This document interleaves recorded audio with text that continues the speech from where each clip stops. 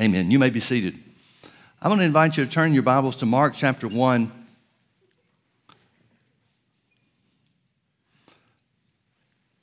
Mark chapter 1 gives us information about the beginning of Jesus' ministry. It tells us earlier in the chapter about Jesus being baptized by John in the Jordan River. And then Mark just very simply says that Jesus was led by the Spirit into the wilderness where he was tempted of the devil. And following that, coming back from that time of temptation, beginning in verse 14, it says, "Now after that, John was put in prison. Jesus came into Galilee, preaching the gospel of the kingdom of God, and saying, 'The time is fulfilled, and the kingdom of God is at hand. Repent ye and believe the gospel.'" Then it tells us he went on to pick the disciples that would become the 12 apostles, and his ministry kicks off, if you will. In mid-1970s, 1975, 1976, somewhere around there, I came in contact with, and I don't really remember how it worked or how it happened, but I came in contact with some cassette tapes by Brother Hagin, Kenneth Hagin Ministries. And what I heard changed my life. It set my life on course, the course that God wanted it to be on. And it was a very unexpected thing. The series that I got a hold of was Mountain Moving Faith series. And I listened and listened and listened to those things until I wore them out. Literally, they destroyed in the cassette player because I listened to them so much. And the thing that changed my life was that I heard Brother Hagin say or teach that faith was something more than this enigma, mystery, undefined thing that I had come to the place where I thought that it was. As I grew up in a Southern Baptist church, wonderful people, loved God with all their heart, walked in all the light they had. And I had memorized some scriptures concerning faith. By grace are you saved through faith, and that not of yourselves, it's the gift of God. I had memorized some of those things in the Sunday school programs and other things that I took part in. That and some other scriptures regarding faith. But faith was this unknown thing. At least it was to me. Maybe I was different. Maybe other people didn't look at it the same way or have the same issues that I did. But faith was this undefined thing that's real, real, real important. But nobody knows what it is. And the thing that changed my life, and I remember the exact moment that it occurred, it's just as real to me as if it happened yesterday. What happened exactly was that during the teaching that Brother Hagin was doing on one of those tapes, I don't even remember which tape it was, but he made a statement about Jesus defining faith. And he used Mark 11:23, "Whosoever shall say unto this mountain, Be thou removed, and be thou cast into the sea, and shall not doubt in his heart, but shall believe that those things which he saith shall come to pass, he shall have whatsoever he saith." He talked about that being the definition of faith. And because of that, it came to my understanding, I finally realized that faith is a tool to be used, not this unknown quantity or something that nobody can put their hands on, put their fingers on. And that changed my life. I began to look at what the Bible said and hear more maybe I shouldn't say hear more often, the 6-tape series that I had. And I realized that faith can be used to produce things. It's meant to be a tool.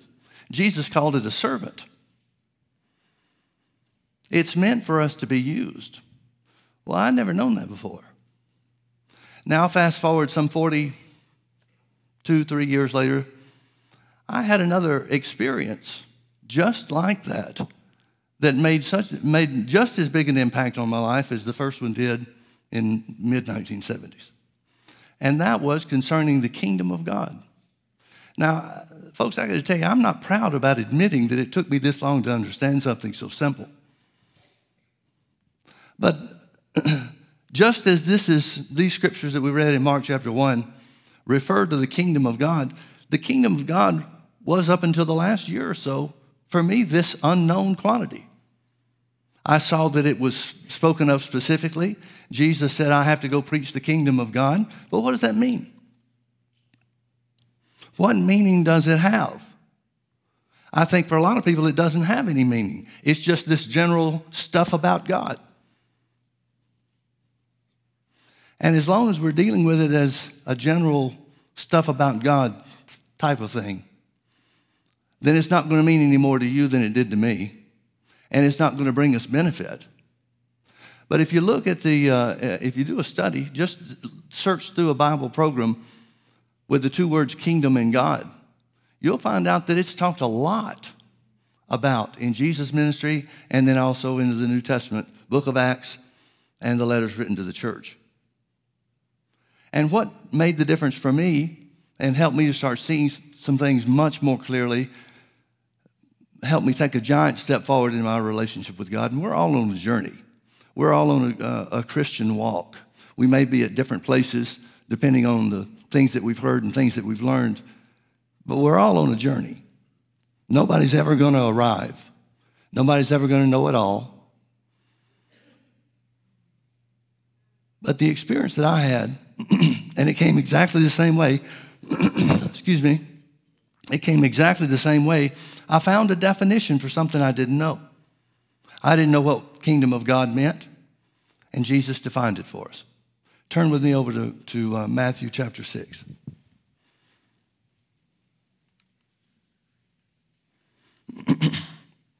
Matthew chapter 6 is right in the heart of what Jesus is talking about, the Sermon on the Mount. He starts with the Beatitudes in chapter 5 and continues on talking about the things of God. And he's giving his disciples instructions on how to pray.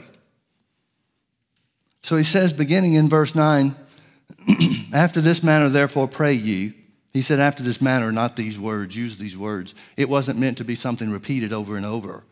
It was meant something as a framework or a skeleton for us to use in communicating with our Father God. After this manner, therefore, pray ye, our Father which art in heaven, hallowed be thy name. Thy kingdom come, thy will be done on earth as it is in heaven. How many times have we quoted that and recited the Lord's Prayer? For me, it had to be hundreds, maybe thousands.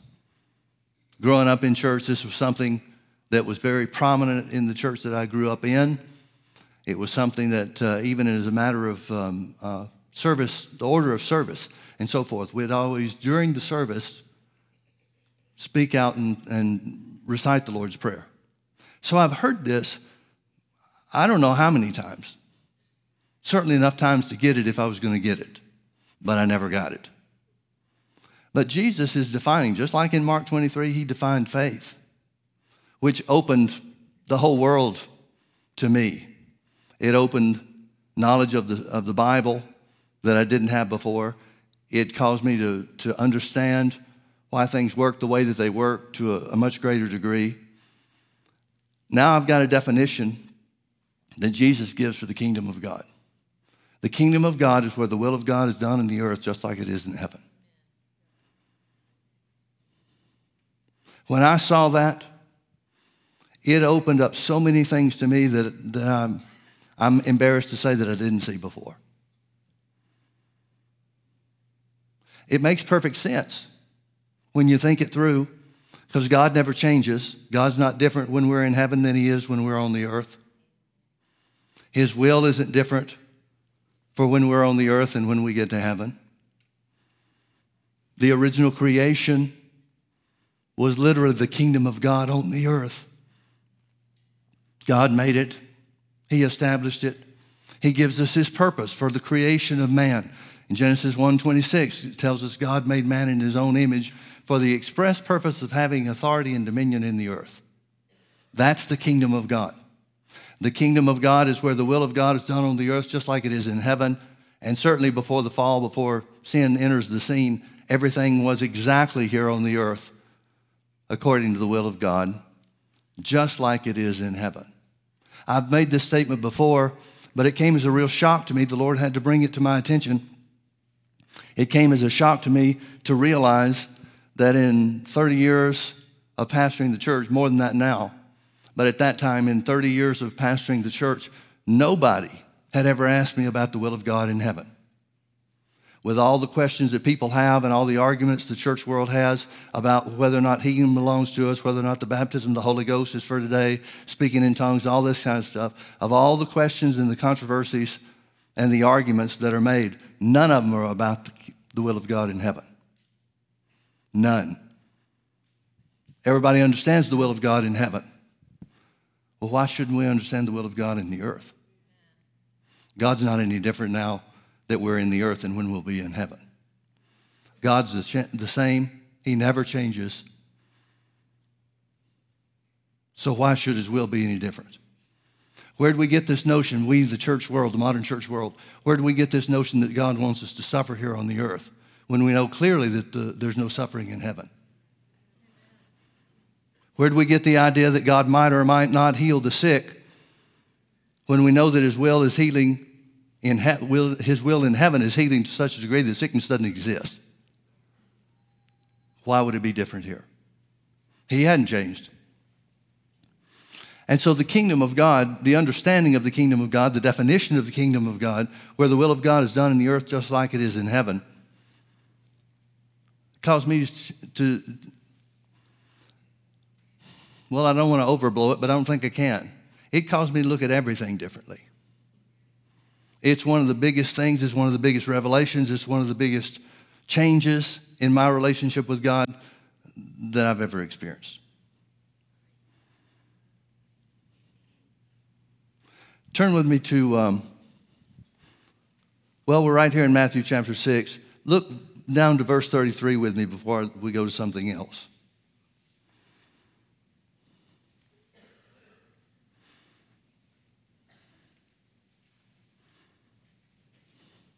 Here's a scripture that we accepted as truth and valid, but with my background, denominational background, I didn't know what this meant. Here in verse 63, after Jesus is talking about God caring about the grass of the field and the birds of the air, and how much more will he feed and clothe you, Jesus is telling us. Then in verse 33, he says, "But seek ye first the kingdom of God and his righteousness, and all these things shall be added unto you." I've known that scripture since the earliest remembrance I have of going to Sunday school. Seek first the kingdom of God. Everybody talks about that verse. Everybody recognizes that this is a baseline or a beginning point for every Christian experience. Seek first the kingdom of God and his righteousness. But how do you do that if you don't know what the kingdom of God is? I dare say that 90-something% of the church world that knows this verse and can speak to this verse, if they can't memorize it, they at least have heard it enough to be familiar with it. We see Jesus telling us, instructing us to seek first the kingdom of God. But if you don't know what the kingdom of God is, how do you do that? How in the world do you do that? I'll have to confess I was in that same category for too long. I knew what it said. I knew what it was instructing us to do. But what does it mean? But if you attach a definition, the definition that Jesus gave to us, instead of seeking the kingdom of God, we should be seeking the will of God done in the earth in our own lives, just like it is in heaven. Well, how do you seek after his righteousness? Well, you can't grow in righteousness. So seeking after the kingdom of God and his righteousness has to be. The only thing that it could be is gaining knowledge about the fact that we've been made righteous. Well, we know that if you do that, Jesus is explaining to his disciples and to us, we know if you do that, material things will be added to you. If you do that, if you seek the will of God being done in the earth in every respect in your life, just like you want to follow the will of God in heaven, then material things will be added to you. Now, turn with me over to Mark chapter 10. It tells us the story of the rich young ruler, the man that comes to Jesus and said, "What must I do to inherit eternal life?" Jesus quotes some of the Old Testament commandments to him. He gives him instruction to keep the commandments. The rich young ruler answers in verse 20 and says, "All these things I've observed from my youth." Then Jesus, beholding him, loved him and said unto him. Now, it's really important, I think it's significant that the Holy Ghost would say it, impress Mark to say it this way. Jesus loved the guy when he was rich.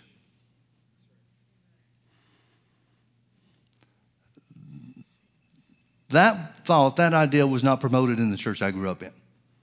The idea they had, and again, they were lovely people, wonderful people, loved God with all their hearts, walking in all the light they had, they just didn't have much light. And so, based on the thinking or the understanding that we thought we had, riches, wealth, this world's wealth, was on an opposing track or an opposing course to being able to walk in the love of God and please God. The Bible, however, says that Jesus loved this guy while he was rich. And then he gave him instruction. There was something missing in his life. The rich young ruler understood that. He knew that. That was probably the reason why he came to Jesus in the first place. But Jesus, beholding him, loved him and said unto him, one thing you lack. Folks, this guy's doing pretty good if there's only one thing missing. He said, one thing you lack. Go your way, sell whatsoever you have, and give to the poor, and thou shalt have treasure in heaven, and come take up the cross and follow me. I want you to notice what Jesus is offering this guy. He's offering him something that he probably didn't know, which was giving, seeing to the welfare of other people, helping and blessing other people, lays up treasure in heaven for you.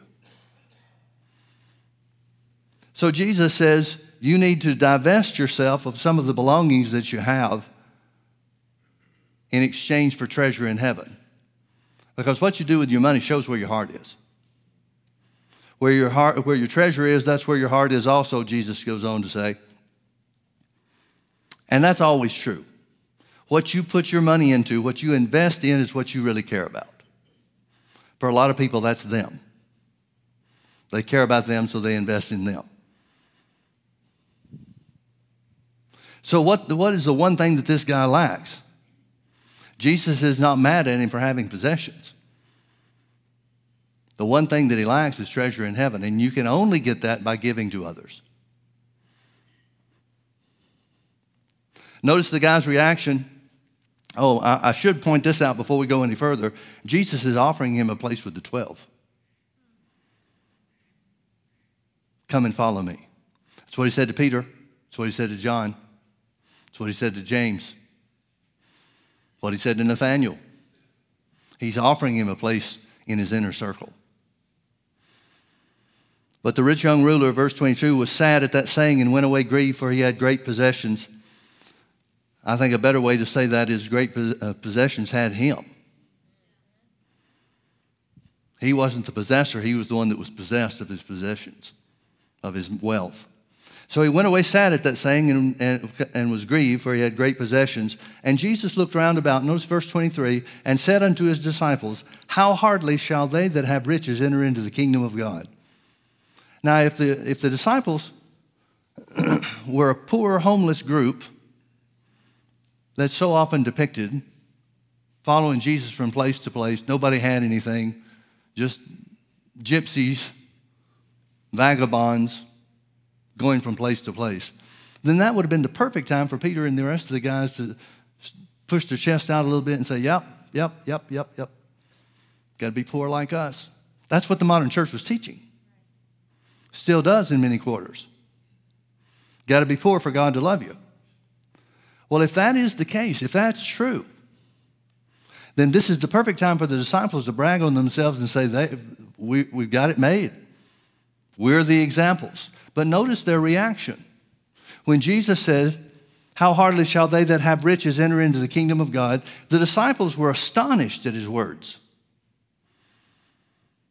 What caused them to be astonished? What caused them to be astonished, folks, is that these guys knew that God's will for his covenant partner, Abraham, and therefore for all the descendants of Abraham, these guys included, that a part of that blessing, a part of that covenant, a part of that promise was to be rich in silver and cattle and gold, just like he made Abraham. So when Jesus says it's hard for a rich man to enter into the kingdom of heaven, the disciples are saying, "You're going to be kidding." They were astonished at his words, but Jesus answered again and said unto them, now he clarifies it. He said, "Children, how hard it is for them that trust in riches to enter into the kingdom of God. It's easier for a camel to go through the eye of a needle than for a rich man to enter into the kingdom of God." And they were astonished out of measure. They've never been blown away by anything Jesus said like that.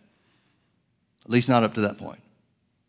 They were astonished out of measure, saying among themselves, "Who then can be saved?" I want you to understand, folks, this is an issue of salvation for them. They're saying, "Who can be saved?" which indicates that they are so convinced that God's blessings here on the earth will make you rich, that now they're thinking, well, how can you walk in the blessings of Abraham, have what God promised in the old covenant, and still be saved based on what Jesus is saying? And Jesus simply replies, with men it's impossible, with God all things are possible. Now, folks, I want you to understand, this is just an explanation or an illustration of what Jesus said in Matthew 6:33. "Seek first the kingdom of God and his righteousness, and all of these things will be added to you." Even the disciples knew, and they didn't know much of anything. Not throwing rocks, we wouldn't have been in any better situation if we were there too. But they did know that the blessing of Abraham included wealth. Keeping the word in the old covenant, walking in line with the Old Testament, the commandments, brought wealth to the people of God because that's what God intended. They know this. Notice the condition that riches have with the kingdom of God. Jesus didn't say riches keep you out of the kingdom of God. He said having your heart in the wrong place keeps you out of the kingdom of God. Proverbs 10:22 says, "The blessing of the Lord maketh rich, and he adds no sorrow to it." This rich young ruler that's told about in Mark chapter 10, he's sorrowful because he's not acting on what the Bible tells him to do, doing what Jesus said to do concerning the riches that obedience to the word has brought him. He has riches with sorrow because he's not willing to act on what Jesus told him to do. So that's got to be part of the kingdom of God then, doesn't it? It was God's will for Abraham. It's God's will for you and me. Even the disciples understood that riches were a part of God's blessing. Let's look at another example. Look with me to Luke chapter 4, where the Bible says Jesus went about preaching the kingdom of God. We know at least in one place what that looked like. Luke chapter 4, verse 16, he came to Nazareth, where he had been brought up, and as his custom was, he went into the synagogue on the Sabbath day and stood up for to read. And there was delivered unto him the book of the prophet Isaiah. And when he had opened the book, he found the place where it was written, "The Spirit of the Lord is upon me, because he has anointed me to preach the gospel to the poor. He has sent me to heal the brokenhearted, to preach deliverance to the captives and recovering of sight to the blind, to set at liberty them that are bruised, and to preach the acceptable year of the Lord." Folks, every one of those things that are identified are the will of God in heaven. And so they have to be the will of God here.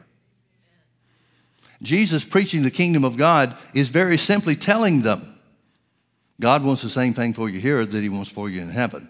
And he's anointed me to bring that about.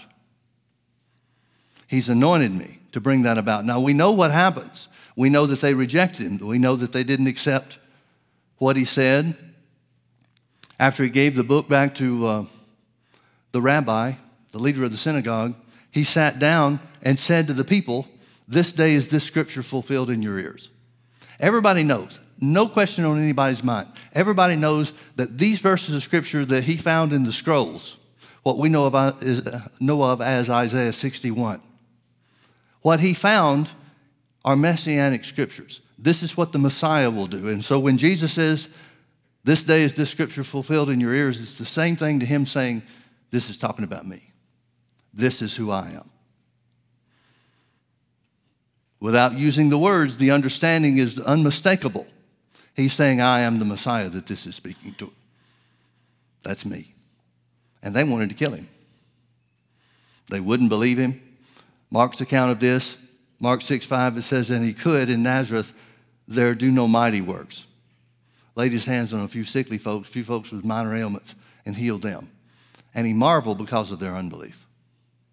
He marveled because of their unbelief. He tried to counteract it by going around their villages teaching in the synagogues. But we don't ever have any account that the power of the gospel of the kingdom had any impact in Nazareth at all. No blind eyes were opened. No lepers were cleansed. No cripples were raised up because the people rejected it.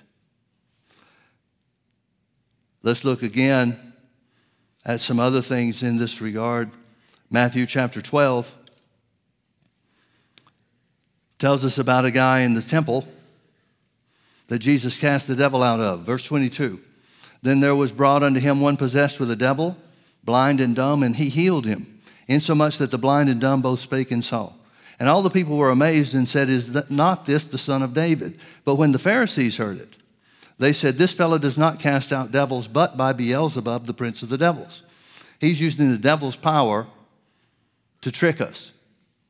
And Jesus knew their thoughts and said unto them, every kingdom divided against itself is brought to desolation, and every city or house divided against itself shall not stand. And if Satan cast out Satan, he is divided against himself. How shall his kingdom stand?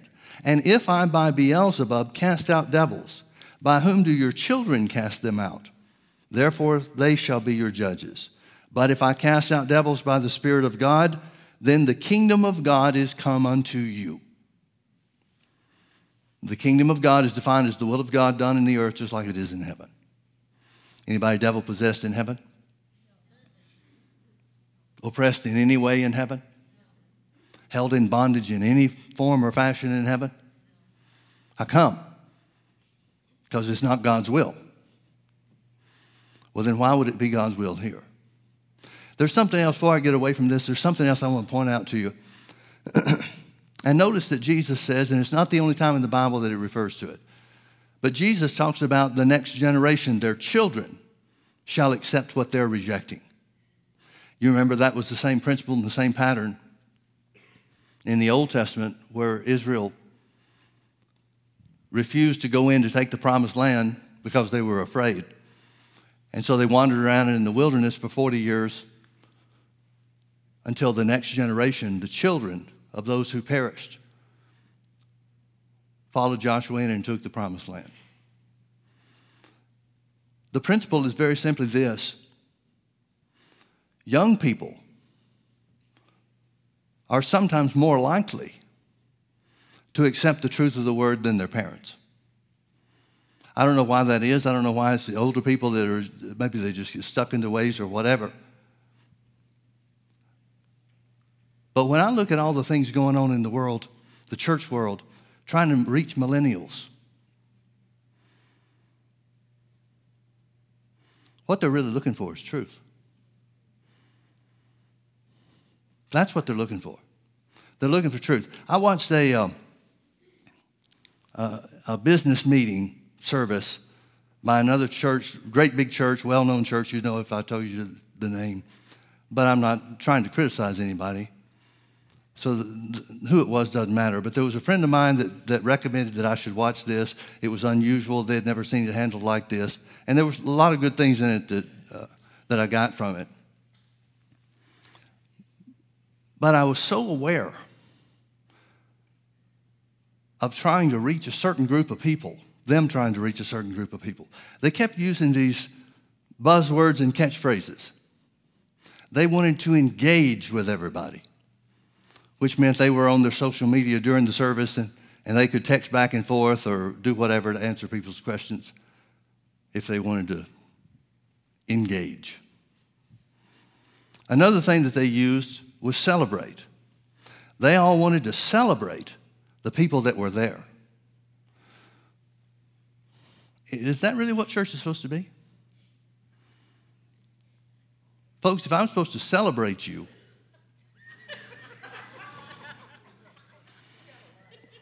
what do I do?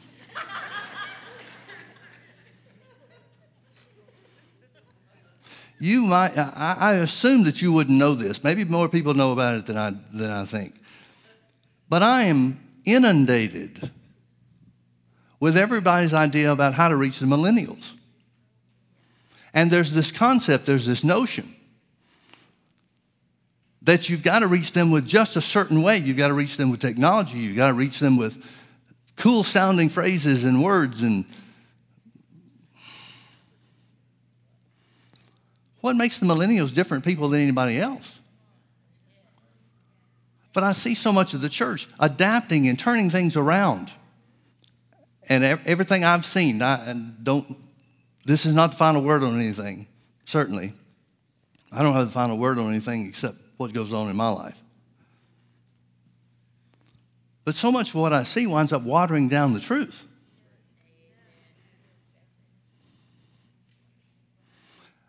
I'm convinced that people have always just been looking for the truth. Every age and every generation. So if we're going to reach the millennials, or if we're going to reach anybody, it's going to have to be with the truth. So we see that Jesus identifies clearly exercising authority over the devil, specifically in this case, casting the devil out, breaking his power and casting the devil out. Clearly, that has to be part of the kingdom of God. Luke chapter 9, verse 1. Then he called his 12 disciples together and gave them power and authority over all devils and to cure diseases. And he sent them to preach the kingdom of God and heal the sick. He sent them to preach the kingdom of God and heal the sick. I always thought, and I'm embarrassed by this, but I just didn't see it. I always thought the disciples went around preaching Jesus was the Messiah.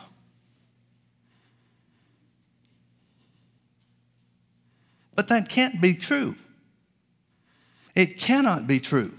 Because in Matthew chapter 16, Jesus comes to the place of Caesarea Philippi and he says, "Who do people say that I am?" They spoke up and said, "Well, some say you're Elijah the prophet raised from the dead. Others say you're Jeremiah or one of the other prophets." And then Jesus says, "But who do you say I am?" Now, if they've been preaching that Jesus is the Messiah, what in the world is Jesus asking them, who do they say he is? Why wouldn't their answer be, and if he did ask the question, why wouldn't their answer be, well, you're the Messiah, just like you told us, just like we've been telling everybody else? But Peter answers by the inspiration of the Holy Ghost. He said, "Thou art the Christ, the Son of the living God." And Jesus says, "Flesh and blood has not revealed this unto you," meaning him too.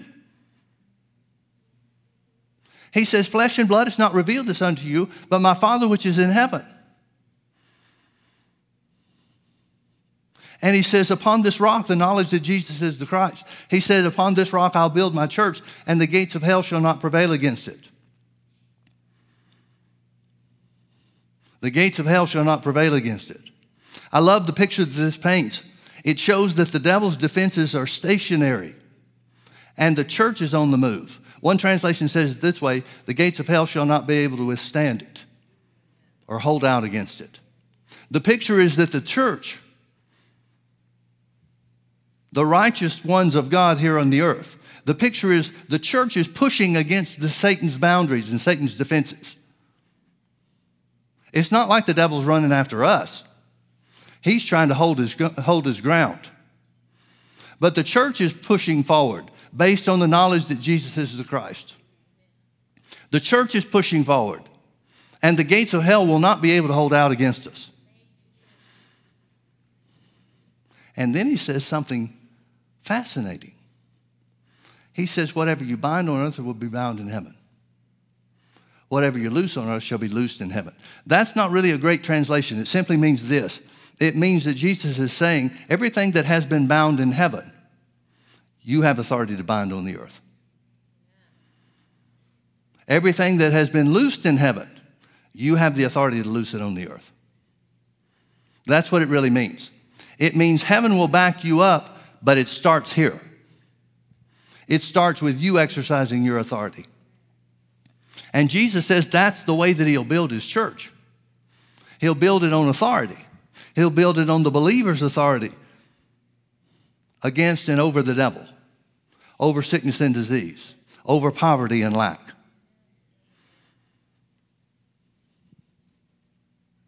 In other words, he's saying the kingdom of God that you've been preaching will become a reality in the believer's life. Let's go back to Luke chapter 9.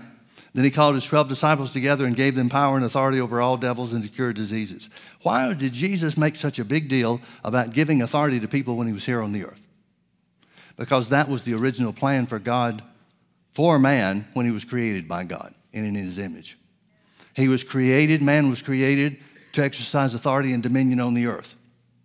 So when Jesus comes to establish the kingdom of God on the earth, which most of the Jewish nation was looking for a physical result, deliver them from the bondage of the Romans or any other enemies.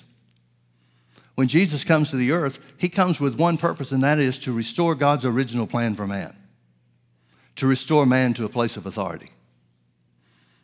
That's what God made you for. If you're not exercising and operating in authority in your life, to bring about the will of God in your life here and now, just like it will be when we get to heaven, then we're failing in our job.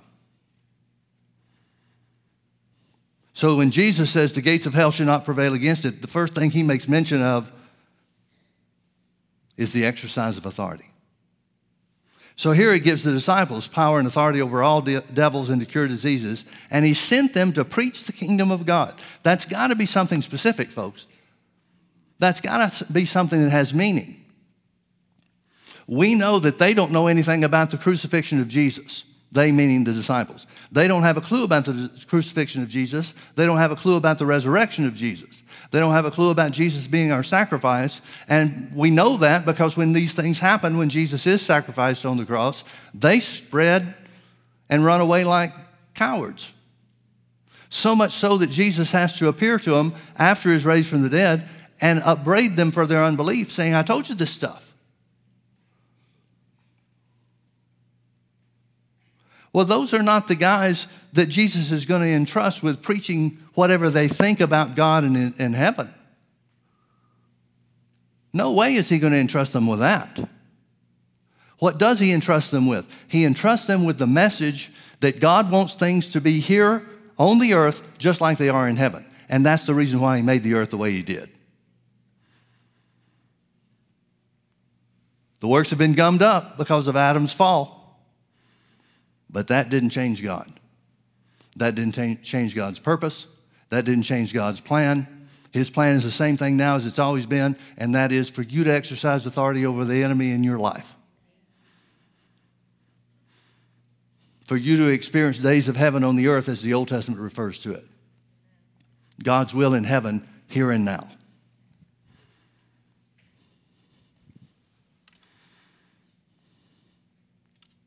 So it says in verse 6, and they departed and went through the towns preaching the gospel. We already know what gospel that is, the good news that the kingdom of heaven is near.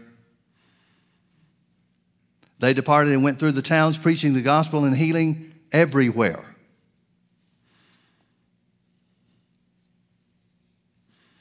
So they did what they were told to do. Luke chapter 10 and verse 9, it tells us what the 70 were sent out to do. I won't read the whole thing for the sake of time. Let me pull out one scripture in verse 9. Jesus is giving them instruction, and he says, and heal the sick that are therein, talking about the cities that will receive you. Heal the sick that are therein, and say unto them, the kingdom of God is come nigh or near unto you. Healing has to be the kingdom of God.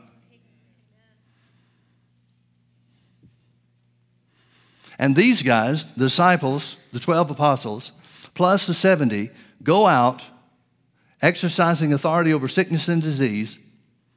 These guys even exercise authority over the devil, cast out devils, and it's not even part of Jesus' instruction. But they find that it works. The exercise of authority over the devil works in every regard, in every way. Their message is very simply, God wants it to be here for you on the earth now, just like he wants it to be for you in heaven. And everybody knows what it's going to be like in heaven. There may be a few details that we haven't got figured out, but we know enough about God describing heaven to know that there's nothing that can hurt or destroy. These guys come back in verse 17. The 70 returned again with joy, saying, Lord, even the devils are subject unto us through thy name. And he said unto them, I beheld Satan fall as lightning from heaven. Behold, I give unto you power, literally authority, to tread on serpents and scorpions and over all the power. This is a different word. It does mean power. It means ability. I give you authority to tread on serpents and scorpions and over all the ability of the enemy, and nothing shall by any means hurt you. Notwithstanding in this, rejoice not that the spirits are subject unto you, but rather rejoice because your names are written in heaven. Seek first the kingdom of God and his righteousness, and all these things will be added to you. He says the same thing to these guys. He said righteousness is the key. Righteousness is the issue. We think, bless our hearts, we think because we've been so poorly taught perhaps, the church has kept us in the dark for so long about what the Bible really says. I don't think that's purposeful, but because people didn't know it themselves. You can only give somebody the truth that you know. But the church for so long has looked at righteousness as either not belonging to us or ho-hum. Probably the majority of the church, the vast majority, I would guess, of the church does not accept the fact that we have been made righteous. They've got in their thinking some little idea that God kind of put righteousness over onto us like you throw a coat over somebody's back. But it's not really ours. It's his, and we don't deserve it, and that's not really who he is. God's just acting like that's who we are so he can forgive us and take us to heaven. And if that's true, folks, then God's a liar and a cheat. I don't believe that, do you? No, in fact, the Bible says that Jesus was made sin for us that we might be made the righteousness of God in him. There was a change of nature. There was an exchange of natures. Jesus took on your sinful, death, spiritually dead nature so that you could take on his nature of righteousness. That's who you are. It may not be who you ever live up to, but that's who you are. That's the reality of who you are. And I found that the more that I focus on the reality of who I am, the more spiritual equipment I have to live like the Bible says I am.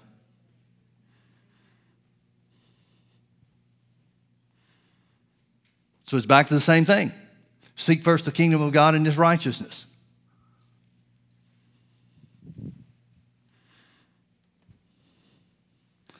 Mark chapter 4, Jesus speaking about has spoken about the parable of the sower sowing the word. And the disciples want to know what he means. See, again, folks, with all the questions that the disciples have for Jesus while he's here on the earth, there is no way in my thinking or in my understanding, there is no way he's going to turn them loose to just tell people what they think.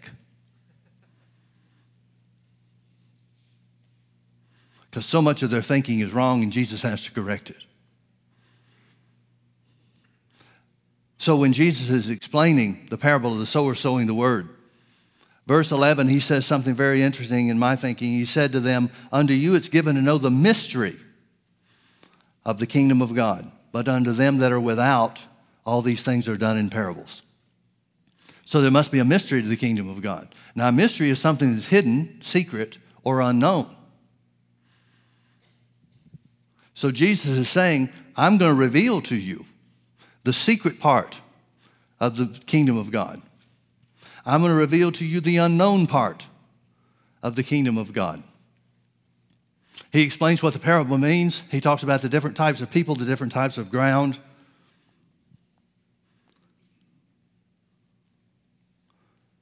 Then he comes down to verse 26. He says, so is the kingdom of God as if a man should cast seed into the ground. Now again, it's the parable of the sower sowing the word that started all this.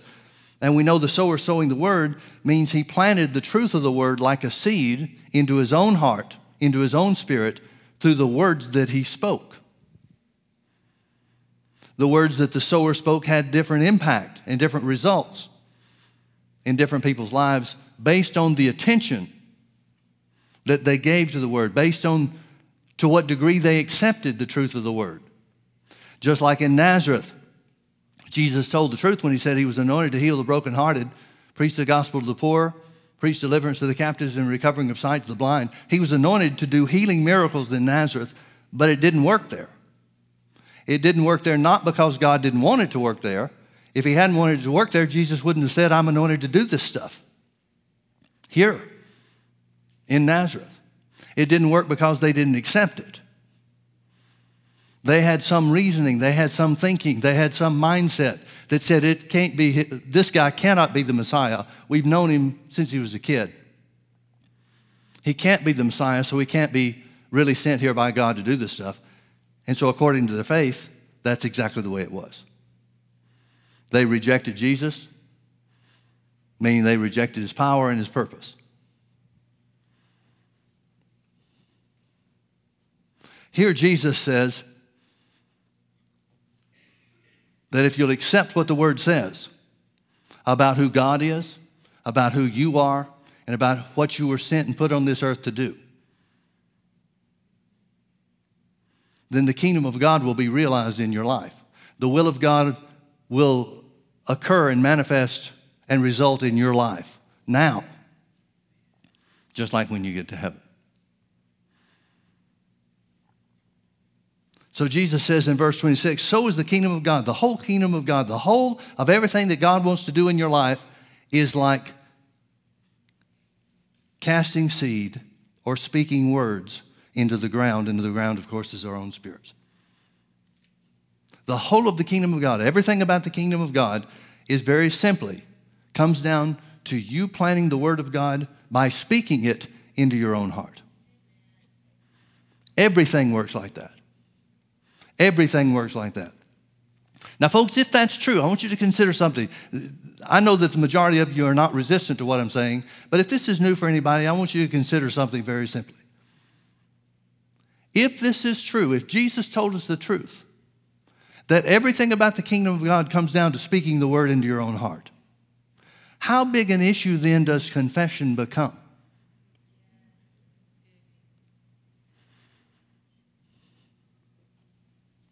Let's turn it around and look at it from another angle. If this is true, thank God it is, and confession therefore becomes the paramount, the ultimate issue, then how would the devil come against that? See, folks, the criticism that us faith preachers get, it's not because we preach faith. It's because we preach confession. You can't find anybody in the church world, as an example, you can't find anybody in the church world that'll say, we don't believe in the Holy Ghost. The issue of baptism in the Holy Ghost is not the work of the Holy Ghost. It's the tongues. Why? Because everything in the kingdom of God comes down to what comes out of your mouth. So if you're the devil and you want to fight the most powerful thing that there is, which is the believer's tongue, you're going to have to create in them a mindset or a thought pattern that confession doesn't work the way the Bible says it does. And that praying divine secrets as given by the utterance of the Holy Ghost isn't really for you today. Now, if you think of all the Christians that have bought into those 2 points, confession, it doesn't really matter what you say, and tongues is not for today. Look how defenseless the believer is.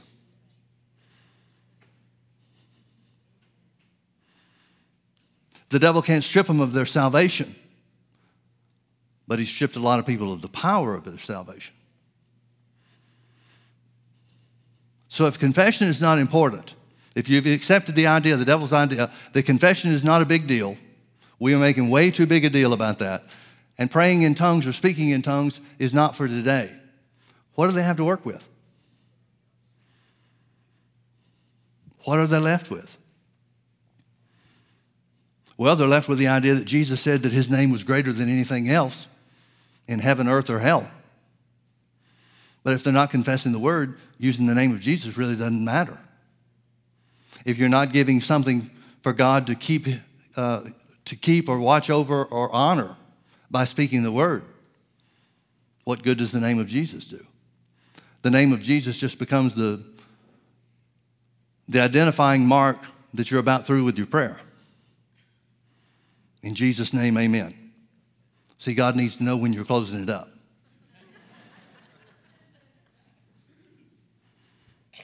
And that's all you got. So there's a mystery to the kingdom of God. And thank God we have it. Turn with me over to Colossians chapter 1.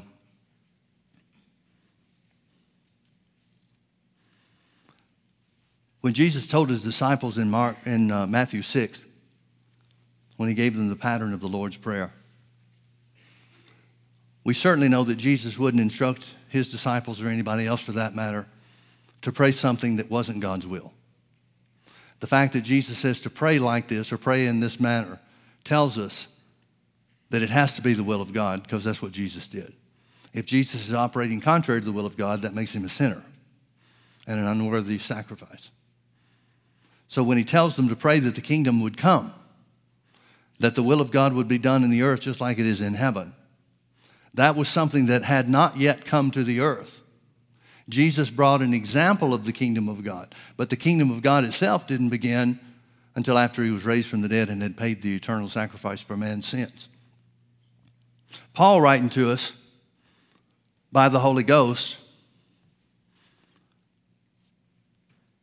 we'll start in verse 12. He says, giving thanks unto the Father, which has made us meet or able to be partakers of the inheritance of the saints in light. Notice that phrase, the inheritance of the saints in light. The inheritance of the saints in light, who had delivered us from the power of darkness and translated us into the kingdom of his dear Son. The kingdom of Jesus has got to be the kingdom of God, doesn't it? Any possibility that it could be anything else? Of course not. Who hath delivered us from the power of darkness and has translated us into the kingdom of his dear Son, in whom we have redemption through his blood, even the forgiveness of sins. So when Jesus was here on the earth, when Jesus gave the apostles, the 12, authority over sickness and disease and to cast out devils, when he transferred authority to the 70 and sent them out to heal the sick, they found that his name had power over evil spirits and would cast evil spirits out too. All these things relative to Jesus' instructions for his followers center around authority.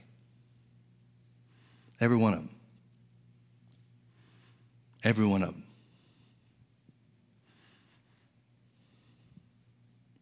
The kingdom of God has got to be that which concerns and deals with authority on the part of the believer. Now, however, when Paul is writing following the resurrection of Jesus, he's telling us what the resurrection of Jesus did. The resurrection of Jesus delivered us from the power of darkness and translated us into the kingdom of God for the purpose of being an inheritor, to receiving the inheritance of the saints. What is the inheritance of the saints? First and foremost, it's freedom, righteousness. Secondarily, not that it's less important, but because it's based on the righteousness that we receive when Jesus makes us new. Secondarily, authority. Let's look at another way Paul said it over in Romans chapter 8 and verse 1, and I'll quit with this. Romans chapter 8 and verse 1, Paul, after having finished in chapter 7 talking about his own struggle with his flesh, after he was saved, after he was born again, the trouble that he had trying to live up to the righteousness that he believed that he was made, that the Holy Ghost had revealed to him that he is, and as well as us, were made. He comes to the realization at the end of chapter 7 that there was deliverance provided for each and every one of us. So here's his conclusion. Let me say this in a better way. He's saying that behavior doesn't dictate whether or not we've been made righteous.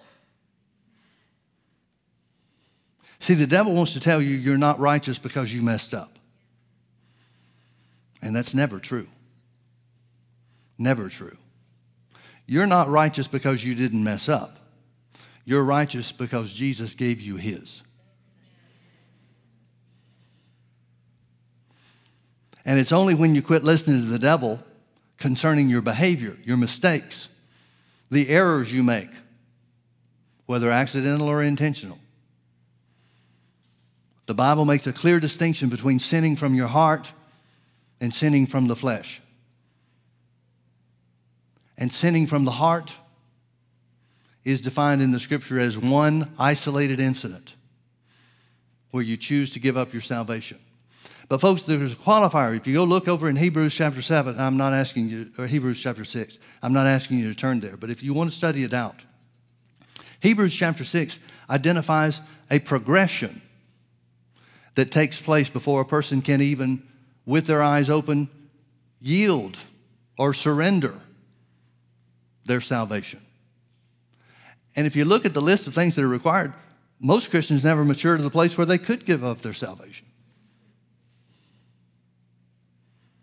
Most Christians never grow and develop to the point where they experience all the things that the Bible says you have to experience before then you make an eyes open decision. Yeah, by the way, I don't want heaven. I want to spend my eternity in hell.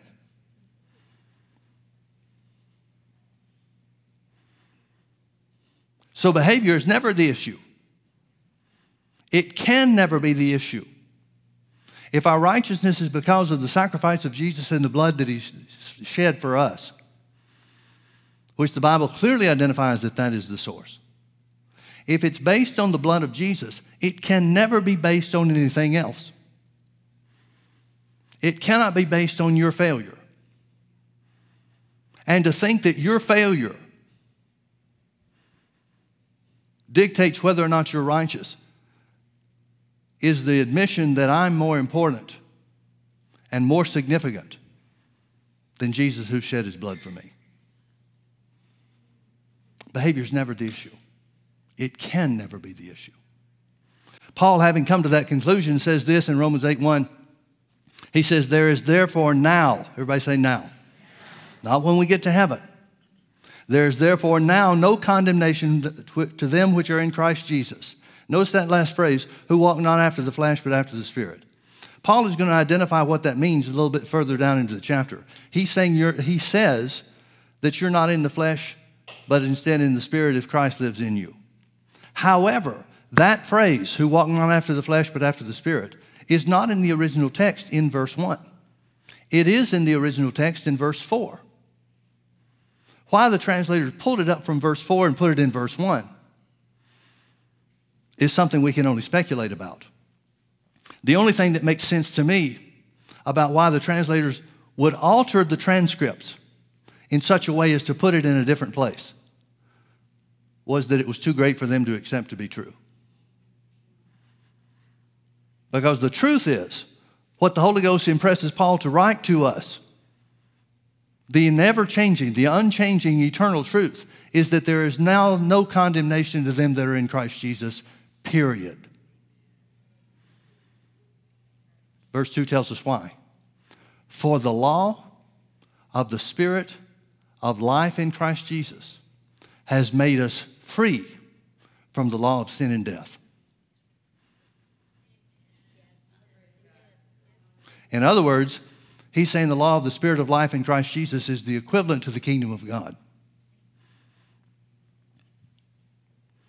And it's translated us, our decision to accept Jesus and the new birth that comes as a result of that decision.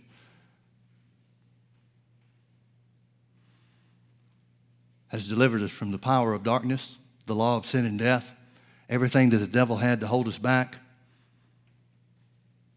Now we're free. Jesus said in John 10:10, the thief cometh not but to steal, kill, and destroy. Stealing, killing, and destroying is the devil's work. Jesus said, I am come that you might have life and that you might have it more abundantly. What does life or abundant life and abundant life, what does that mean? It means the will of God done here on the earth in your life, just like it is in heaven. You remember when Paul said, I knew a man in Christ? He's writing to the Corinthians. He said, I knew a man in Christ about 14 years ago, whether in the body or out of the body, I cannot tell. Such a one was caught up into the third heaven, who heard things that were not lawful to utter, whether in the body or out of the body, I can't tell. I need to ask you a question. I want you to consider this. How could Paul not know? Everybody agrees Paul was talking about himself. How could Paul not know whether he was in the body or out of the body?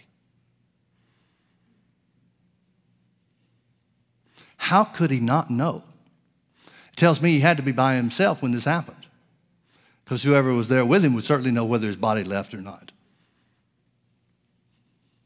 But Paul, speaking about his own experience, how could he not know whether he was in the body or out of the body?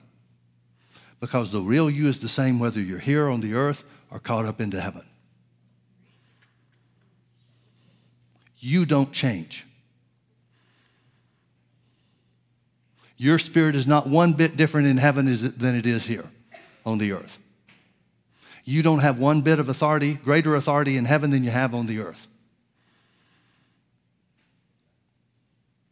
Now, if the way the church portrays our Christian life here on the earth as being held in bondage to sin in the flesh, and all that kind of stuff, then you've got to accept, you have to consider that being caught up into heaven, if their position is true, being caught up into heaven where you're no longer held back by the weakness of the flesh or the sins of the flesh or whatever, there would have to be some way for you to know.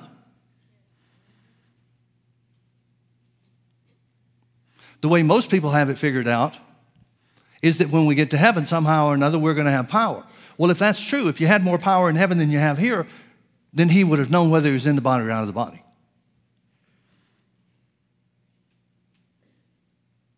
There's no way he couldn't have known whether he was in the body or out of the body, except or unless it's just the same as being here as being there. That's the only way he could not know. It's the only way. There is therefore now no condemnation to them that are in Christ Jesus. For the law of the Spirit of life. It's a spiritual law, folks.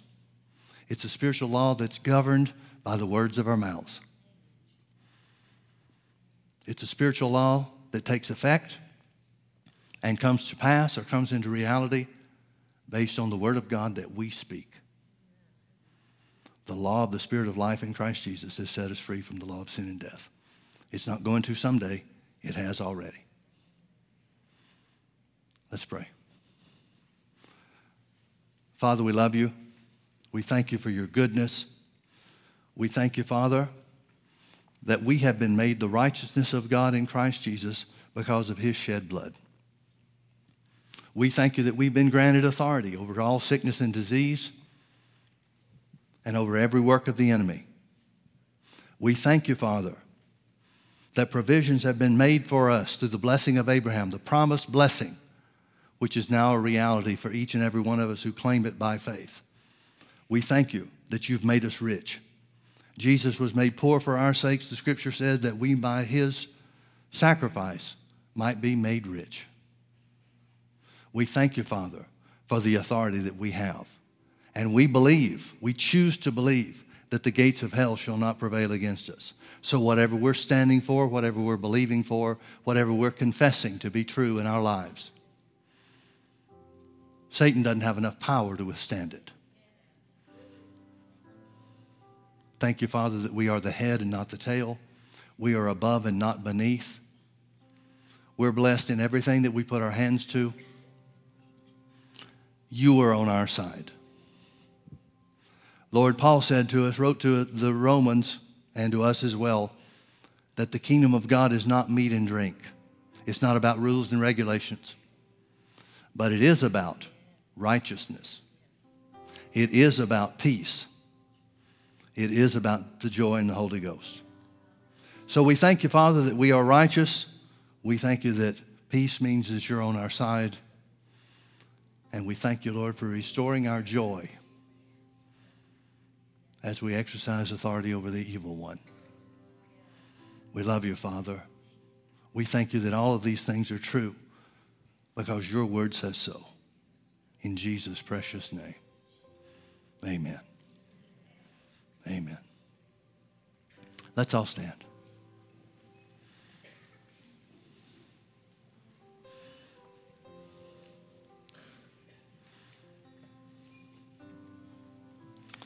Hallelujah.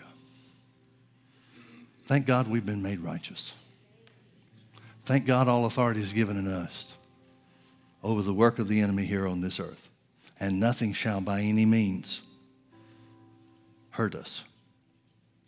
Thank you, Father, that our words come to pass. In Jesus' name, amen. We've got a lot to be thankful for.